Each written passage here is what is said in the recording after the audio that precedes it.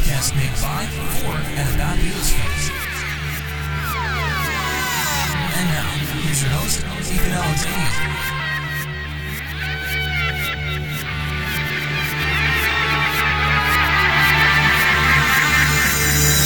Hello. Welcome back to Fans on the Run, the only show guaranteed to give you a good time. Don't take my word for it. No, I just don't take my word for it. Oh, man. You know, I was actually proud of that when I wrote that this morning. I've been trying to come up with more ways to introduce the show, and I thought, that's kind of funny. It's kind of funny. Nothing on this show is terribly funny. What was that? I thought I heard music. But that's besides the point. We have a great guest for you today. In fact, it's a little bit of a reunion. Guest, how would you describe yourself? Well, very enlightening to the fact that I have been privileged today and called upon this wonderful Saturday, which we're recording, to be part of Fans on the Run. Ladies and gentlemen, Lonnie Pena. Lonnie, welcome to Fans on the Run. Oh, it is just fantastic to be here. I woke up this morning, Ethan, and it's going to be a great day. It is going to be a great day. Talk about music. You heard music. There's always literally music in my head, 24/7. What music has been in your head lately? Here lately, I've been actually recording original music with my songwriting partner, Leon, who lives in Beaumont, Texas. And so the last time I was in Houston, which like a month ago or so, I got together with my buddy Leon and we recorded a couple of tunes. And so I brought them back with me. I live in Oakland, California now. So I've been recording all morning, Ethan. So my original music has been in my head for the last 24 hours. Besides your own music, what other music have you been listening to as of late? I was listening this morning, believe it or not, to Selena, because Selena. I started watching that Netflix TV series on her life. Mm-hmm. She's a Texan as well as I'm a Texan. And so I thought it was fairly interesting. So Spotify, you can search Spotify and find pretty much everything under the sun. So it's the beauty of the internet. I know, it is just incredible. So I was listening to Selena this morning, bitty bitty bum bum, bitty bum bum. But other than that, I listen to all sorts of stuff, Ethan. All sorts of stuff, especially them Fab Four. Oh yes, those Beatle people. I think I've heard of them. John, Paul, Ringo, and George. That's official now. I feel so official. Where's my badge? I need a badge. The thing is, I've been working on some like pins and badges to make for Fans on the Run. I have the designs all done and everything. Oh, sweet. Yeah, sounds cool. It's just a matter of time before I make them, like, officially. And all you need to do is charge just one crypto dollar or one crypto coin, and then you never know what that would end up being, in the long run, cost-wise. Fans on the Run buttons now, 1 Bitcoin.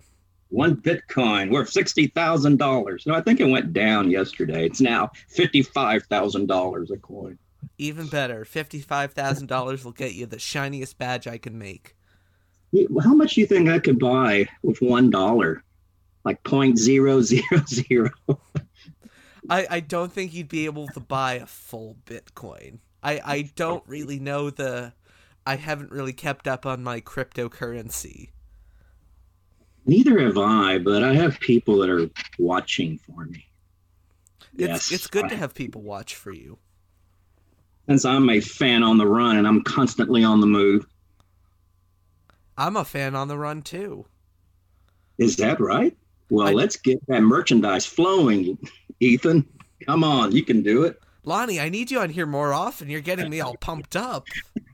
I'm ready for the button. I need my badge, my Fans on the Run badge. The thing is, Lonnie, when I make these badges, you will be the first one to receive them because thank of you. your undying support. I am so enthusiastic about it. Now, but yeah. What's going on, man? What's happening in Toronto? No, you're not in Toronto. You said you were in Waterloo, right? I am in Waterloo, just a little outside of Toronto. Cool. Well, I'm in Oakland, California, just East Bay of San Francisco. Nice. How's the weather these days? Well, from what they tell me, and as I look out the window, they're all shouting out at me. It's blue skies, it's sunny, and it's 75 degrees. And that's pretty much summer as well. It's like that one ELO song. Is that, which one is that? Blue Skies above? I don't know. Mr. Blue Skies, right? Yeah. Something like that. I was thinking Telephone Line, but Mr. Blue Sky works better. Yeah, it's, you know what, I talked to the natives here and the people that lived here all their life, and that's pretty much it. That's the weather here. This is the season. This is all 4 seasons. That's pretty good. Blue skies. The lowest in the winter, maybe 48 degrees, and that's Fahrenheit. Yeah. I don't know the conversion in Celsius, but and the high may be like 75 degrees Fahrenheit. It's very, very nice. Very nice. 45 degrees would be like, I don't know, maybe 15 degrees Celsius. That's, it's a little chilly, but not terribly chilly. It's not freezing. No. 32 degrees Fahrenheit is freezing. Yeah. It's like you can wear a sweater. So yeah, it's beautiful here today. Well, should we get this wagon train a moving, Lonnie? Let's do it. Yakimo, rawhide. So, Lonnie. Yes, sir. How did you first discover the Beatles?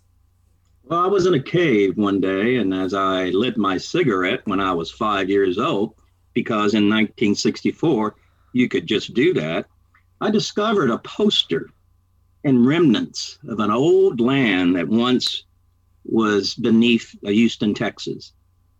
And to be honest with you, I don't remember. It was February. What was the date at Sullivan? February the 7th? I think it was February 7th or February 9th. I think it was. Yeah, so anyway, 1964. I was still 6 years old. Mm-hmm. I was yet You weren't in a cave, though. I was actually not I was in the cave of my own home. Yes, you heard it here first. In the cave of my own home. I used to make little blankets and play like they were caves. Mm-hmm. But no, I don't remember the... There's a Bonzo Dog Doodah Band song called In the Canyons of Your Mind. Oh, I like that. I'm going to have to look that up on that streaming service that we talked about earlier. That sounds like a good idea. Anyhow, yeah, that's, I don't remember the Beatles on the first appearance on Ed Sullivan. I was 6 years old. I had yet turned 7. I would turn 7 later that year. But in 1965, they played Ed Sullivan in September of 1965.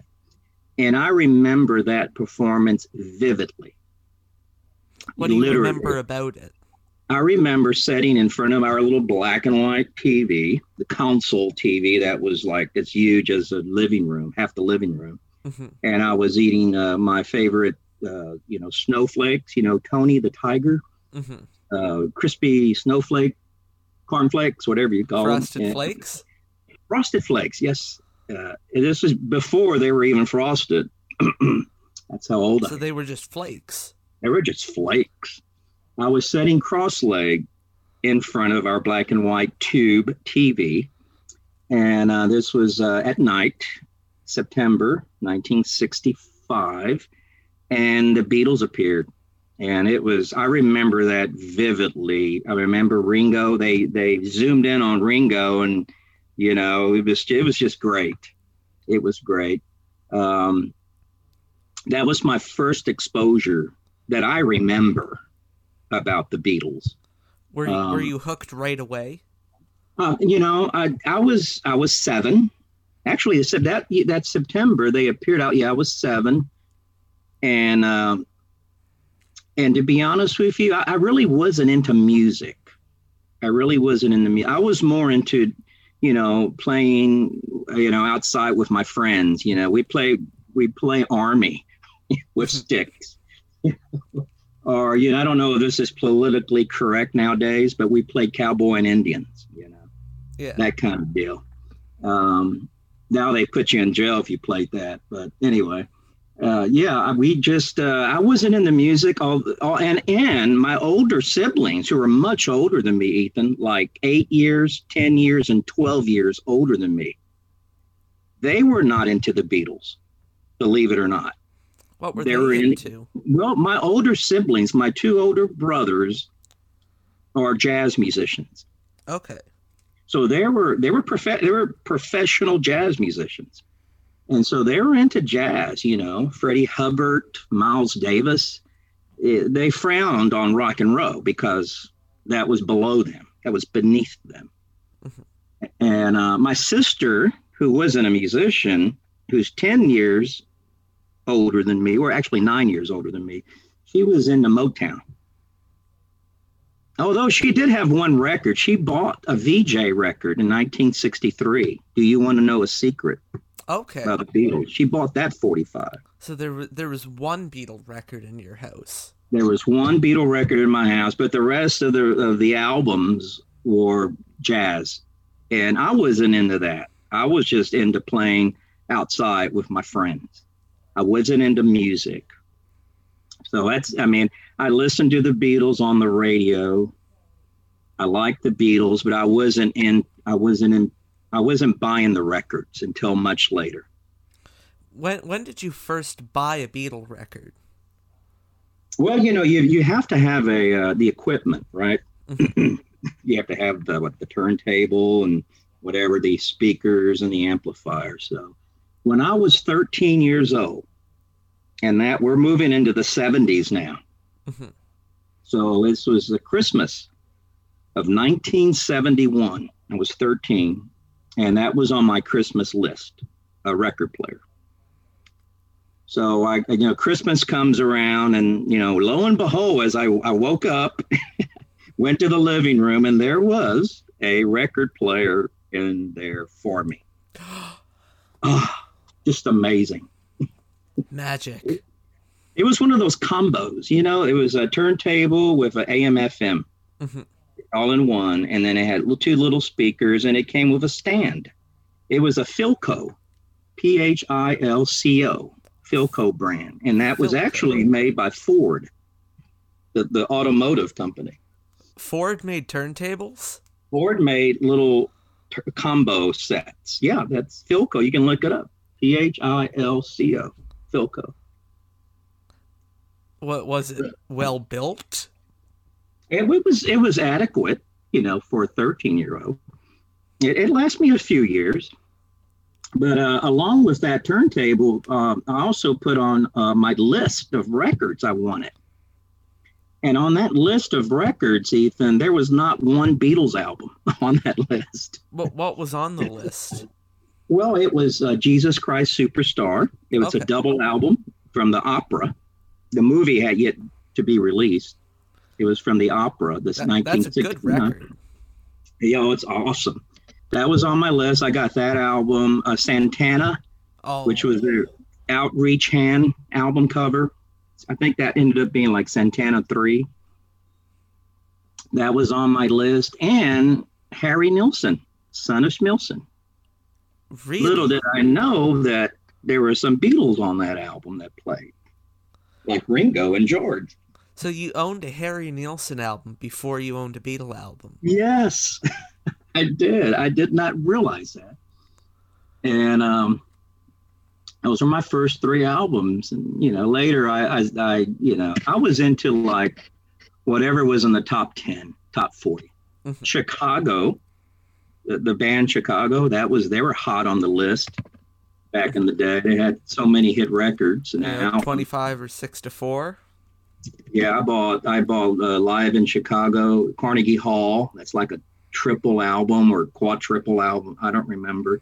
It was a box set.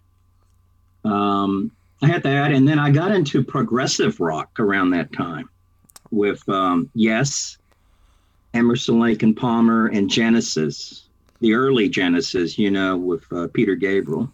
Oh, the fantastic early Genesis stuff. Yeah, so I would go with my money that I earned. I worked with my dad on the weekends and after school. My dad was an automobile painter. He would paint automobiles at a dealership. He worked there. And so I would go to help him prep cars, sand down the cars and tape them up so he can paint. And he would give me $5 a week if I would help him for the week. And with that money, I would go out and buy 45s.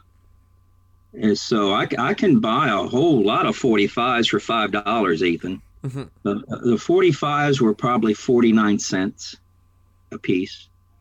So I'd go out and buy me, whatever I could buy with $5. Whatever that was, 2, 4, 6, 8, 10, about 10 45s. So I would just get the top 10 list for that week, the local top 10, and then I would just kind of pick and choose what 45s I wanted. And it happens to be a couple of them were Beatle related. I remember buying Happy Christmas, War is Over. That was a 45 that was released with John and Yoko. And I bought it was a green vinyl with a picture sleeve. I was going to ask, was it the green one? Yeah. Those were the initial releases. Green vinyl, and it had that label where their faces, was it that one? I can't remember now. No, it was that one. It's just the Apple label, right? Or is it the faces turned from John and Yoko? I think that one had the faces turning from John to Yoko. Maybe so. Yeah, I think that was. Feel free to correct us in the comments if we're wrong. Yeah. I bought Just Another Day, McCartney, and Uncle Albert. That was out in 72. And I bought mainly 45s, Ethan, because albums were a little bit more expensive. The albums were like $3.99, yeah, $4.99. You could not get 10 albums for $5. No, I couldn't. So I would end up buying 40. I just have so many 45s. I still have most of those 45s that I bought. Although later in high school, I sold a lot of 45s just to make extra money. I would will and deal at high school, under the desk. I said, you want some 45s, young man? Here you go. Here's a 45 for $0.25. They were half price. Lonnie Pena, the wheeler dealer. Yeah, so I kind of, regret that because now I wish I had some of those 45s back. So when in this journey of buying all these 45s, did you really start getting into the Beatles more and more? Oh, it was really weird. I went. My best friend at the time, and my mother took us. We would go to the flea market like once a month, mm-hmm. where they buy and sell stuff, just a bunch of stuff there. And there's a couple of record dealers there, used records. So my mother dropped us off, me and my best friend and I. And so we beeline it to the record dealer. And, as you do, as I do whenever I go to that hasn't stopped to this day. And so we would buy whatever, because they were used records. We can get them for $1.99, And so my buddy pulled out this old album, like this classic album. And I said, what are you doing with that? You're not going to buy that album, are you? This was like 1972, okay? Mm-hmm. The fall of 72. I remember that because it was sort of cool. The climate was cool in Houston. And he said, yeah, I broke my brother's copy. And years ago, I broke my brother's copy, older brother, and I'm going to buy this for him to replace it that he broke years ago. And I said, okay. And what it was the Beatles, Meet the Beatles. Really? Yeah. So, I didn't think anything of it because I was at that point, I was into like progressive rock. Yeah. This was the year of like Foxtrot by Genesis. Oh yeah, about and then I like this band called Flash that featured a keyboardist who was formerly with Yes, and the guitar player who was formerly with Yes was in this band called Flash. And so I bought that album, and I would buy Yes albums, and I was so into the progressive rock. So we went back to my place. And just for the heck of it, I said, put that album on the turntable, Meet the Beatles. That's a classic. That had been released, this is 72. So what is at least like 8 years before? Just 8 years. Can you imagine? 8 years. Yeah. Different. What was 8 years ago? Well, 8 years ago was what? 2013. 2013. All that music 8 years ago is still pretty much applicable, no difference. Yeah. But in 72, that was like that album. It was like dinosaur music. Dinosaur, to me, at least, as a teenage. I was whatever at that point. I was 14 years old. And you wanted to hear stuff like Tarkus. I wanted to, absolutely. I love that Tarkus. I would play that over and over. Anyway, put the album on, and my gosh, it blew me away. The first song, I saw her standing there. It brought back memories that had been like hidden and unlocked in my brain. And I would listen to this music on the radio, but it just wasn't registering it when I was little, 7, 8, 9. But when I played that album, it was just, I fell in love with every single song on Meet the Beatles. And I told my buddy, I said, can I keep that album? Because I want to play it, before you take it and give it to your brother. And, Ethan, I still have that album to this day. You never gave it back? I never gave it back. Smart man. He forgot about it over the years. We were in high school. I met this guy. He was my best friend in the 7th grade, 8th grade, 9th grade, 10th grade, high school. I never gave the album back to him. He joined the Houston Police Department, then we lost track because, he had another set of friends that want to hang around with me. But luckily for you, that means he probably forgot about that Meet the Beatles. Yeah, I hope he's not listening. I won't mention any names. Names will be hidden to protect the innocent. Well, I have a picture of my room at the time, at the wall of my room, and the poster. I have a Harry Nilsson poster up on the wall. I have a Chicago poster on the wall. I have a David Bowie poster on the wall. Mm-hmm. And then I have another picture like a year later. There's nothing but Beatles on the wall this time. All the other bands just kind of disappeared from my life. So after you let's just say borrowed that copy of Meet the Beatles, how did it go from there? Yeah, I went back to the record, to the flea market, and I bought used records. So I slowly started adding to my Beatles collection. I bought a few new albums. Of course, at that time, they were on Apple label, all the Beatle albums. But so I have a mixture.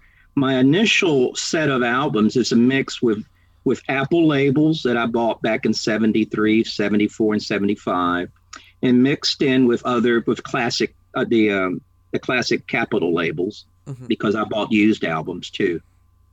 Whatever I could really afford at the time.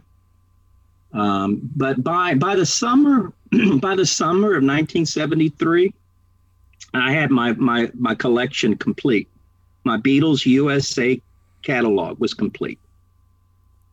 And then I started buying solo stuff, as it slowly came out. By that summer, I had Red Rose Speedway. I had Living in a Material World. And then later that summer, Mind Games came out. And then later, Ringo album was released. And from that point on, I was up to date. From that point, from the summer of 73, I have bought every album that has been released since in the past 40 something years. When did you go from just buying out these albums to fill out your collection to being a full-fledged Beatle collector? Well, that has to coincide with, the funds to do that. Tends to happen. I worked with my dad all the way through high school, but that wasn't too lucrative. Yeah, the $5 a week. $5. Now, if I worked on Saturday, like a half day on Saturday, he actually would give me $20. Okay, that's better. So, I got to buy maybe an album with that $20, a couple albums. But yeah, I graduated high school, and I didn't go straight to college. I didn't go to college until much later in my life. I was in my mid-30s by the time I went to college. I went straight to work. And I was still living at home. So, I'd help my mother out with whatever little, what she would need to help, since I was living there still. But I was working, and I'd spend most of my hard-earned money with those bootleg records. And there was just a flood of albums. Do you remember what the first bootleg you ever got was? Oh, that was Get Back. It was actually Get Back. It was CUM. Oh, Back. Come Back. Come Back. There was no cover. It wasn't wrapped in cellophane or anything. It was just an album. And I had to trust that the dealer who sold it to me, because he told me this was a Beatles album. This was like some of their last recordings that they recorded. So I had to trust, because there was the label was just white label. There was no writing on the label. There was no writing on the cover. Mm-hmm. And so thank goodness he was telling the truth. And that had to be, I was still in high school. So that had to be like 75, maybe 1975. And I probably paid $2, $3 for that album. But yeah, I graduated high school in 1976. And so by that time, I had money to spend, and I did. I'd bought bootlegs, and by 76, there was a whole flood of resurgence of Beatles that was coming out, Rock and Roll Music was released. Got to Get You to My Life was back in the charts. And it was playing on the top 40 radio in town, Got to Get You to My Life. And that was awesome, hearing a Beatles record that was recorded 10 years prior on the top 40 radio station. That was a big deal. It was a big deal. Especially, it was a big deal for everybody, but for me, because, there was only a handful of us in school that were Beatle fans. Mm-hmm. If you were a Beatle fan, you were sort of an outcast, because that's old. Who likes the Beatles? They broke up in 1970. They're old news. Dude, you need to be wearing, Led Zeppelin or Peter Frampton or whatever band was happening at the time. Oh, yeah, High and Mighty Peter Frampton. He got his career killed by a Beatle movie. By the Beatles, yeah. But no, Kiss. Everybody was into all that stuff in high school. And I was still wearing my John Lennon T-shirt, And so there was only a handful of us. There's not a whole lot of people. I come close to get into some major fights, because if you didn't, if you said something about the Beatles, then I would certainly, talk back. I wasn't going to hide. You wouldn't just let them, insult the Beatles like that. Heck no, because you're insulting me. Yeah. So, so I don't know. I mean, just a whole deluge of albums and bootlegs in the late 70s. It was just pouring out these 45s. I remember those color the Decagon 45. Oh, the Decagons. They were released in, I think, 1977, I believe, or 78. at that time, and they were slowly starting to find their way in the record stores. The not the main record stores, but the little family operated record stores. Not the big chain ones. No, they didn't sell stuff like that. At least I didn't know of. But I remember seeing one of the Decagon 45s behind the counter and asking the owner of the store, says, "What is that? Is this picture I never saw before?" And he said, "Well, this is Beatles. It's the new stuff that came out, you know. It's new releases of old songs. It's their original rehearsals from Decca." And I said, "I gotta have that. How much is it?" And he said, "Oh no, I have it. It's the only copy I have, and I have it here because someone called and they wanted me to save it for them." And I said, "No, how much you want for it?" He says, "Well, it's $6 for the 45." Mm-hmm. And I said, "I'll give you 10." He says, "No, I can't do that. The guy, you know, he's a frequent customer." And this was 77. I was whatever. Oh, I was probably 18, 19, somewhere around there. And I pulled out a $20 bill. Oh my God. And I said, "I want that record." And I pulled a $20 bill out, and he grabbed the 20 and threw me the record. So, I mean, I had money at that time. Still living it all. $20 for a 45. I didn't hesitate, Ethan. I didn't hesitate.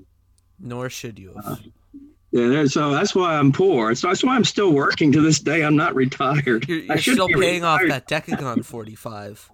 Paying off all these records. I still have all of my records. I have not sold any of my collection. It's all in storage. I cannot partake in having it near me right now. I didn't bring any of my records with me when I moved to California. So it hurts because I miss an order. I miss my family. My daughter still lives in Houston. Miss my siblings, and then I miss all my Beatles stuff. Yeah. So out of your collection, if there was like a fire and you could only save one thing, what would you take? Don't say that. I'm saying theoretically, if there was a fire would never happen. I don't know. You know, and if there's any fires listening to this show, don't you dare go near Lonnie's collection. I don't know. I mean, I have so much stuff, you know, but all those albums mean so much to me, especially the ones that I bought in the 70s. That album that I told you about that I borrowed from my friend and never gave back, you know. But I guess there's a couple, well, only one.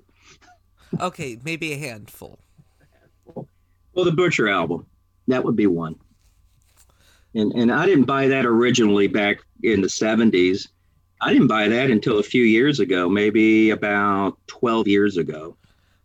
Is it second state, third state, first state? Well, it's a mono first state.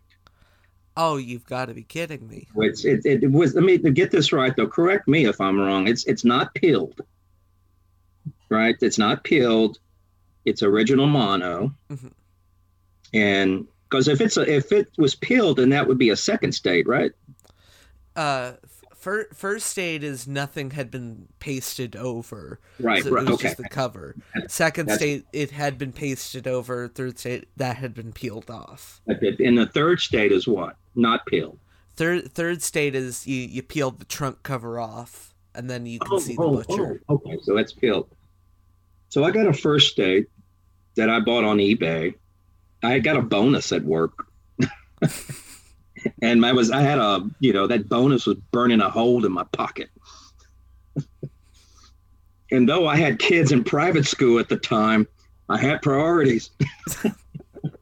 You have priorities. You got to get more Beatle records. Got to get more Beatle records. Got this bonus. I already paid the tuition, my daughter's tuitions at their private school, so I got a few $100 left. So I didn't pay that much for it. It was $400 or $500. And this was in 2008, maybe. Oh, man. So that was it was still fairly affordable. I think they've gone up and doubled since then. Oh yes. You know, back in the 70s, if you were lucky to find one, it was hard to find one, but if you were lucky to find one, they were like $120, you know, and that was a lot of money for the 70s. You're making me drool here, Lonnie. Well, yeah, I said I paid 20 for that 45, but $20 in 1976, 77, that would be worth at least $100 today, if not more. Oh my God. With inflation, you know, the way it's rapid.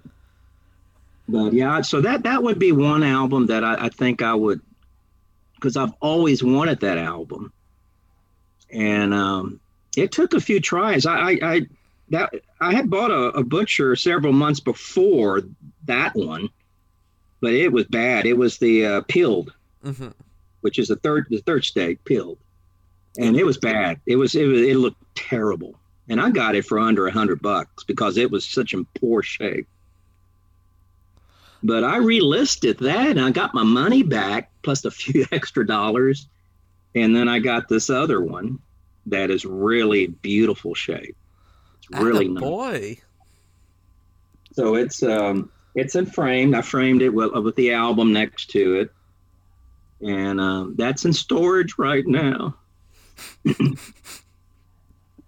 I got a few things. I have my London Palladium poster. You know that the London Palladium where the Beatles are standing in that blue brick doorway? That has been like countlessly replicated over the years. Well, I found one in that flea market back in the 70s. It would have to be 72 maybe. I found one that was sold by an old lady. And I said, well, how much do you want for that poster? And she said, 25 cents. I said, okay. It's been wrapped up, but it's an original. It's an absolute. It has NIMS 1963 Enterprise stamp at the bottom. Oh wow! And it's beautiful. It's a little water stains on some of the edges, which gives it character to some degree. Character, you know. And some years later, like maybe 10, 12 years ago, I had it professionally framed. And the frame was like, it cost me $200 to frame the poster. The poster cost 25 cents. So really, it cost you $200.25. cents. But that's a prized possession because I paid what I paid for it. And when I bought it, and it's an original, it's not a copy at all. It's an original 63 NIMS Enterprise Beatle merchandise poster. Kind of keeping on this poster thread, a couple months back, you had sent me a photo of this display you had at some event with all these Beatles promotional posters. Yeah, I have. You know, albums is just probably, my album collection is not 50% of my Beatles collection. It's probably more like 30%. Mm-hmm. I have hundreds of posters that I bought in the 70s and the 80s. What kind of posters do you have? They're just whatever you can think of. I have promotional posters. A lot of promotional posters that I have, Ethan, I didn't buy. Like in the 80s when the Beatles releasing their CDs, these promotional posters for the CDs when they were released for the White Album CD. I have in the late 70s, there was a rash of albums that came out in colored vinyl, like the Sgt. Pepper marble vinyl with purple marble. Love Song. National Pride, that was Canada. Yeah, that's right. I have Love Songs, Canadian gold vinyl.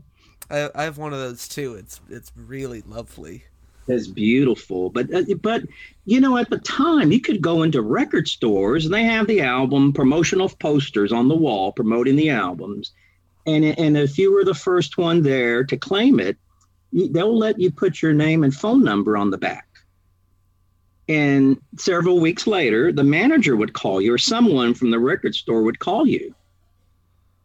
And they say, "Hey, we're done with the poster. Come and pick it up." It was that easy. So is that how you got most of your promotional posters? Most of my promotion, even displays. I have a really cool display for the Red and Blue CD release. Mm-hmm. The CD, Beatles CDs, the Red and Blue albums. Yeah.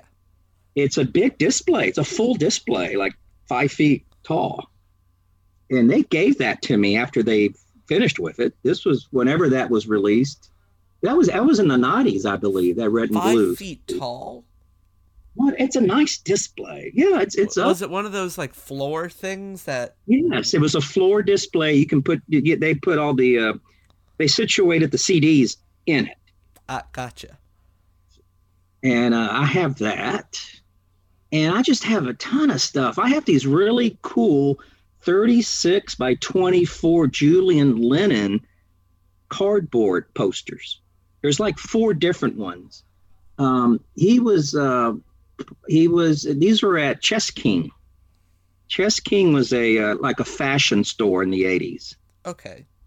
And he did some exclusive modeling for Chess King. So I have those posters, all of them that were in Chess King. I would go there every week and ask for those promotional posters until finally they got tired of me and they said, "We're done with them. You can have them."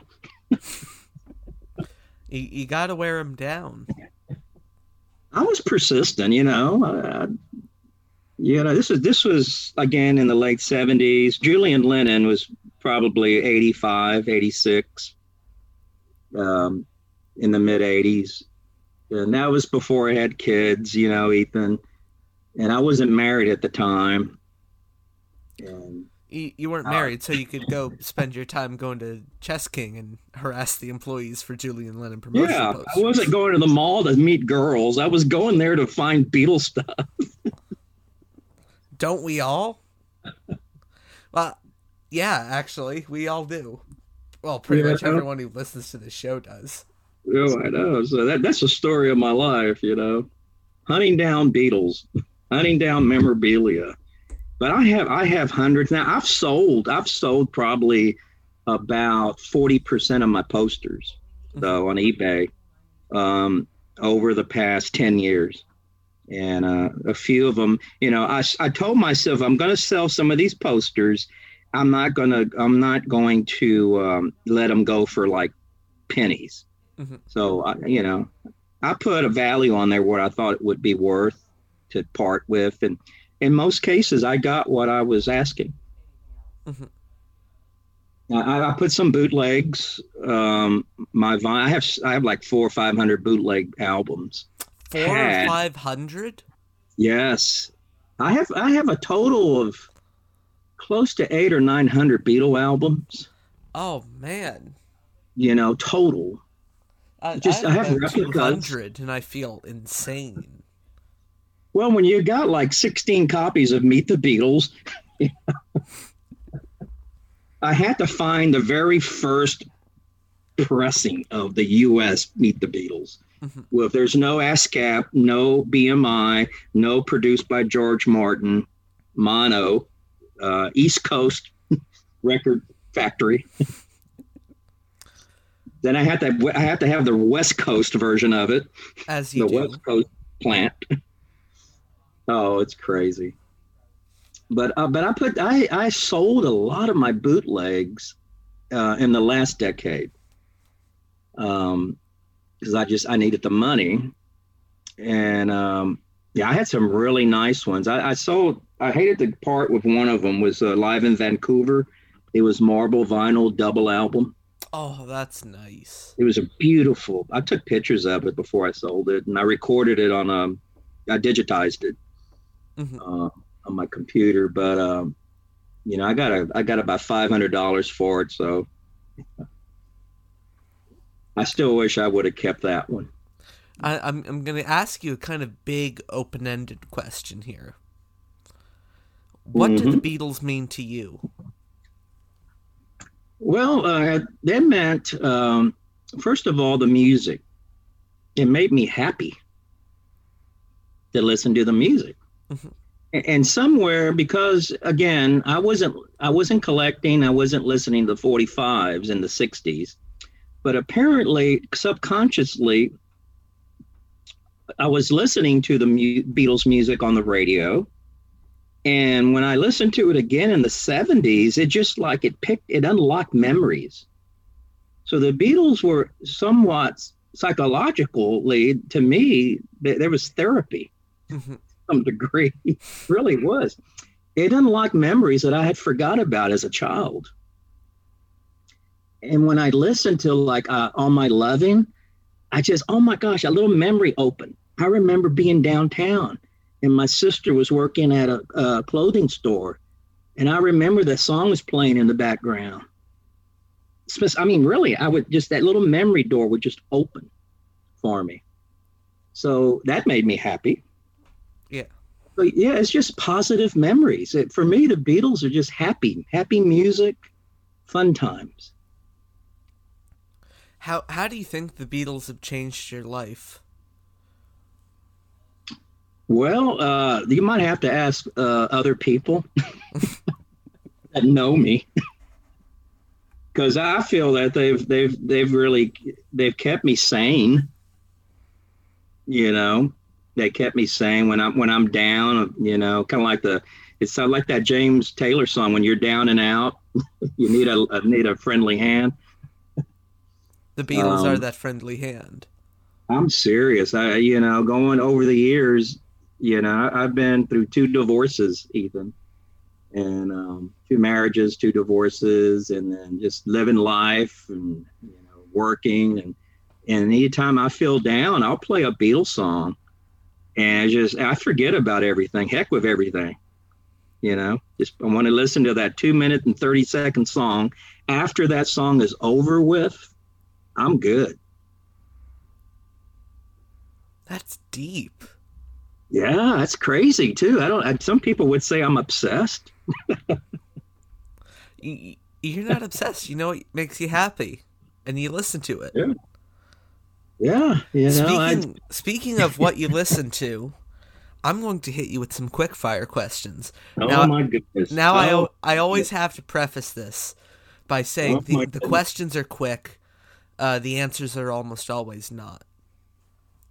So, well, we'll see. What's your question, Lonnie Pena? What is your favorite Beatles song? Oh, I Am the Walrus, hands down. Oh, really? Every time I've been listening to that song since I bought the 45, probably in '73. And every time I hear that song, I listen to it, I hear something different. To this day, it's like, wait a minute, I missed that. It's been on there for how long? I don't remember hearing that little section of music. It's just it's always a new song when I hear I Am the Walrus. And I love it. I kind of feel the same. I bought the 45 first. It was the swirl, the Capitol swirl. Mm-hmm. I bought that 45, and then later on, had to be like a year later, like in '74, I bought Magical Mystery Tour album. I found a used album on original Capitol label, and I listened to I'm the Walrus on the album, but it was different. Yeah, it was different. And I was like upset. Because there was that extra little beat. Yeah, just before the second verse, I believe, or after the chorus, there's a little extra measure. Yeah. And it's on the 45 US mono only. It didn't appear again on an album until the Rarities that was released in 1980. Mm-hmm. It's a special mix on there, but it's not the original mono mix. No. But that really upset me that little extra measure was not included on the album. But I love that song. That is one that I'd have to. That's my, what do you call it? Desert Island disc. That'd be your Desert Island disc. Now, there's always a flip side to the question. What's your least favorite Beatles song? It'd have to be something like, I don't know. I remember when I got the White Album. I bought a used White Album probably in 1974, and it was a German import. Really? Used album. Yeah, the album the album sleeve cut was at the top, not on the side. Mm-hmm. At the top. Did it have like the number on it? No, it didn't. By that time, they didn't have the numbers. Okay. But the one I bought was manufactured in the mid '70s, but it was a used copy. But the White Album just blew me away in itself, with all the different genres of music. Yeah. On that album, but one of the songs on there, I just hate it so much, and it wasn't Revolution, number 9. It was Wild Honey Pie. Ah, yes, Wild Honey Pie. I just didn't like that. I still don't like it to this day. It's barely even a song. Yeah, I don't know. They could have left off and could have added another, sour milk sea. Yeah, sour milk sea. But yeah, that's my least favorite. They could have put on that or like Not Guilty. Yeah, something like that. But yeah, that's my least favorite. I don't care too much for Wild Honey Pie. I've kind of got a story about Wild Honey Pie. So a friend of mine was working at a radio station, and he was kind of showing me how to use like the queuing system and putting songs in there. And he had to go leave the room and talk to his boss or, go to the bathroom or something. So I went into the queuing system, and I snuck Wild Honey Pie into the queue. Yeah. And so Wild Honey Pie played through its, 45-second entirety on the radio. Right. What happened? Did you get in trouble? I don't think so. By the time they realized what was happening, they're like, well, we can't stop it. Just let it play. Let it play. There's only like 10 more seconds left in the song. Oh, was it a college radio or what?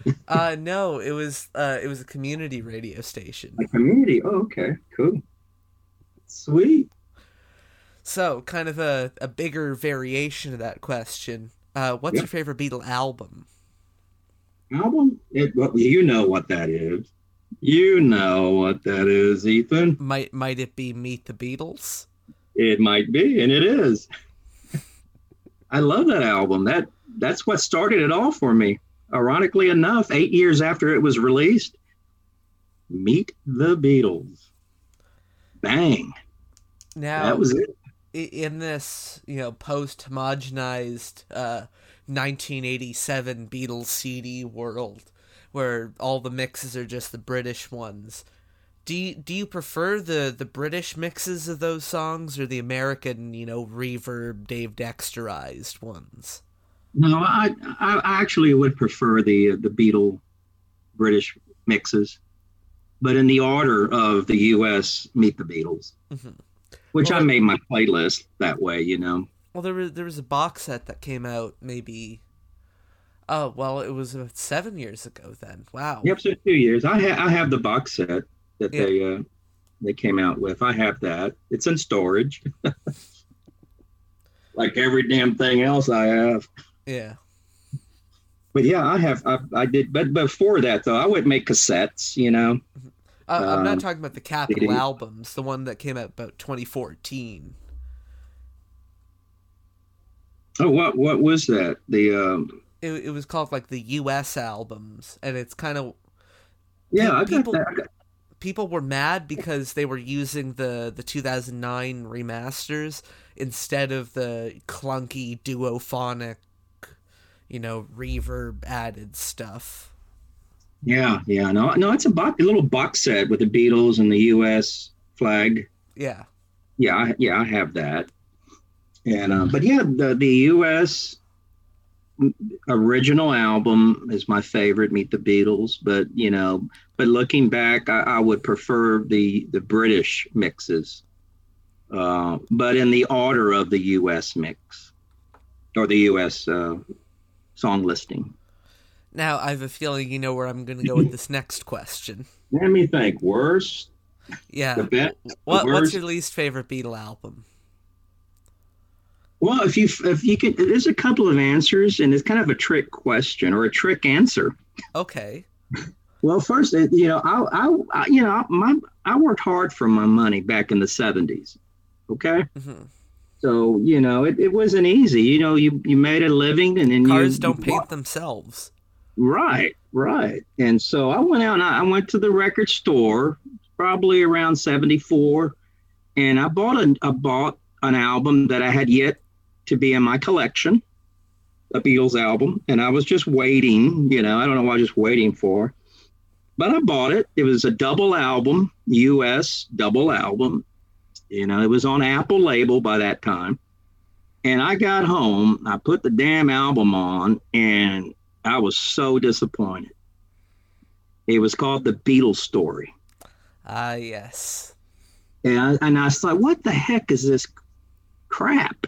It's just, they're talking to fans, which is fine, but it's hardly much of an agenda of conversations. Yeah. And you get it's just a hodgepodge. You get 30 seconds of maybe a live background of Beatle playing.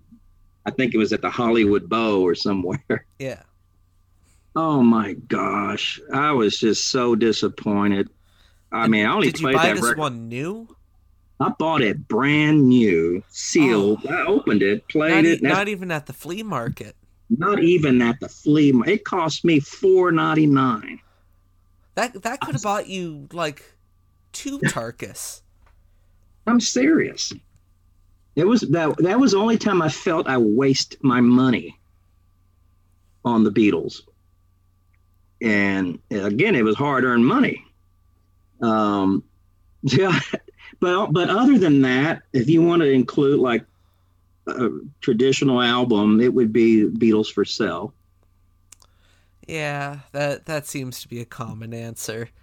Yeah, the Beatles for Sale for me. And the British, I mean, the U.S. was multiple different copies. You had the Beatles 6, yeah. Beatles 65,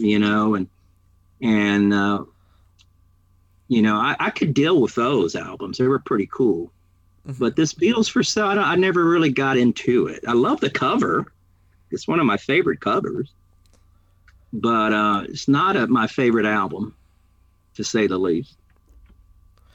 I mean, you are rightly entitled to that opinion. It's one of my favorites, though, so it always makes me really sad when I hear people say they don't like it. No, I'm happy for you because there's some good music on there. Oh yeah, well, then again, it is a Beatles album.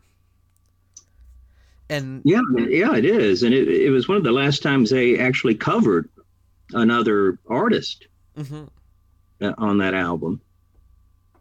But I don't know, maybe because of the fact when I finally got that album, I had listened to I grew up with the U.S. versions of the Beatles, and I didn't get that album. in 1980. I bought that UK box set. It's a blue box set. Yeah, the blue box. I bought that brand new when it came out. Paid $120 for it. And I think I paid a little bit more for that. and I was happy with all the albums except for that one. I quite loved Revolver. That was awesome. The British Revolver is. I've never heard anyone argue that the American Revolver is better than the British Revolver. No, it's the Revolver was not my favorite album. It wasn't my least favorite, as I just told you, but it wasn't my favorite. It wasn't the worst album. It wasn't my best album. There was, they compare Revolver and Sgt. Pepper from the U.S. versions from back when I was listening to them. Sgt. Pepper was grand. No comparison to Revolver. But listening to the UK Revolver, that's something else. Yeah. That's something else. 'Cause Total. it takes the Good John songs from yesterday and today. Oh, they stripped them. They stripped them. And certainly to this day, I think Revolver could still hold its test in time. Oh, yeah. And as well as an example of Got to Get You Into My Life was a Revolver album. 10 years after it was released, the Got to Get You Into My Life made the top 10 in U.S. If not, I don't think it was a number one single, but it was in the top 10 in 1976. I think you're right there. And I've got one last question. Uh-oh. Why do you think the Beatles still matter? Well, I think because they make people happy, because that's what it really is. If you're not happy, then I don't want to look at you twice. It's the music that makes people happy, and it's just good music. When it really comes down to it, I think Paul said this several times. They were just a really good little band, little rock and roll band. Good little band. A little band, little rock and roll band from Liverpool. The little band that could. That could and did, and it's people like us that keep the memory alive. When I'm gone, Ethan, take over. Will do. Thank you. I'm already taking over now. Thank you. You're on a good start. Very good start. I'm very impressed with what you know about the Beatles, what you know about music in general, and your enthusiasm about, all this. And of course, with the technology, anyone could do this, but not everyone does. So yeah. I appreciate what you do. Well, thank you, Lonnie. And where can people find you these days? Well, since I'm a fan on the run, it's really hard to catch me. So if they want to find me, they're going to have to vicariously go through Fans on the Run, message Ethan, and he knows how to contact me. Don't you make music, Lonnie? Well, I do. It's not available yet. Okay. So it's not available yet. I do have a. What do you call that? I don't even know what it is. SoundCloud? The new technology. Yeah, SoundCloud. You can look up Holly Pena. HOLLE P, like in Paul, ENA. Holly Pena. You will find us on YouTube, and you will find us on SoundCloud. That's my buddy, my songwriting partner, Leon Holly, who's a distant cousin to Buddy Holly. Literally. Really? Yeah, Leon Holly, Lubbock. And myself, Leon and I have been writing music since probably 1982. Oh, wow. And we have a lot of original 80s music. I have a few YouTube that we produced back in the 80s, songs that are up on YouTube. We produced a music video, and that's up on YouTube, called Love Is Out of Touch. Big production. And we got new music that we're currently working on because we've been in, the lockdown. So we hopefully we're going to release it probably later, if not this year, certainly early next year. A CD. I know no one has CDs, but we're going to release a CD, but also coincide with a streaming release on one of the services. Haven't decided which service we're going to use yet. I think you could probably put them on all of them. Yeah. I might give you a call, Ethan, with some expertise on this technology stuff. Well, you know my name. Look up the number. I'll look up your number. Now me number what? Me number 2. Hey, we can play music right here. Exactly. I'll go grab my flute. I'll grab my guitar. Guitar. A little Jethro Tull. Yeah, well, like I said, I've been recording all morning, so I'll probably hang it up now, watch the rest of the baseball game. And I think there's one more thing we should say before we say bye to you all. I think we both want to give a big shout out, hello to our friend Ed Chen over at When They Was Fab. Yes, absolutely. Hello, Ed. That last show was awesome that he produced with John Stone. Mm-hmm. Awesome. And, of course, that's where Lonnie and I met. That is right. We were on the set. It was 68? 68 or 69. Yeah. And I remember, what's his name? I forget the guy's name. Walked into the studio. He was one of the monkeys. Yeah. Peter Tork. He kind of torqued me wrong, but, he won't go there. Mm-hmm. That's another story for another time. So, but yeah, it's a pleasure doing the podcast with Ed. Ed has so much information stored in his brain, and he is one that you need to listen to. And now John Stone is on with him, and John has just as much information about the Beatles as anyone else that I know. So it's going to be a great companionship there.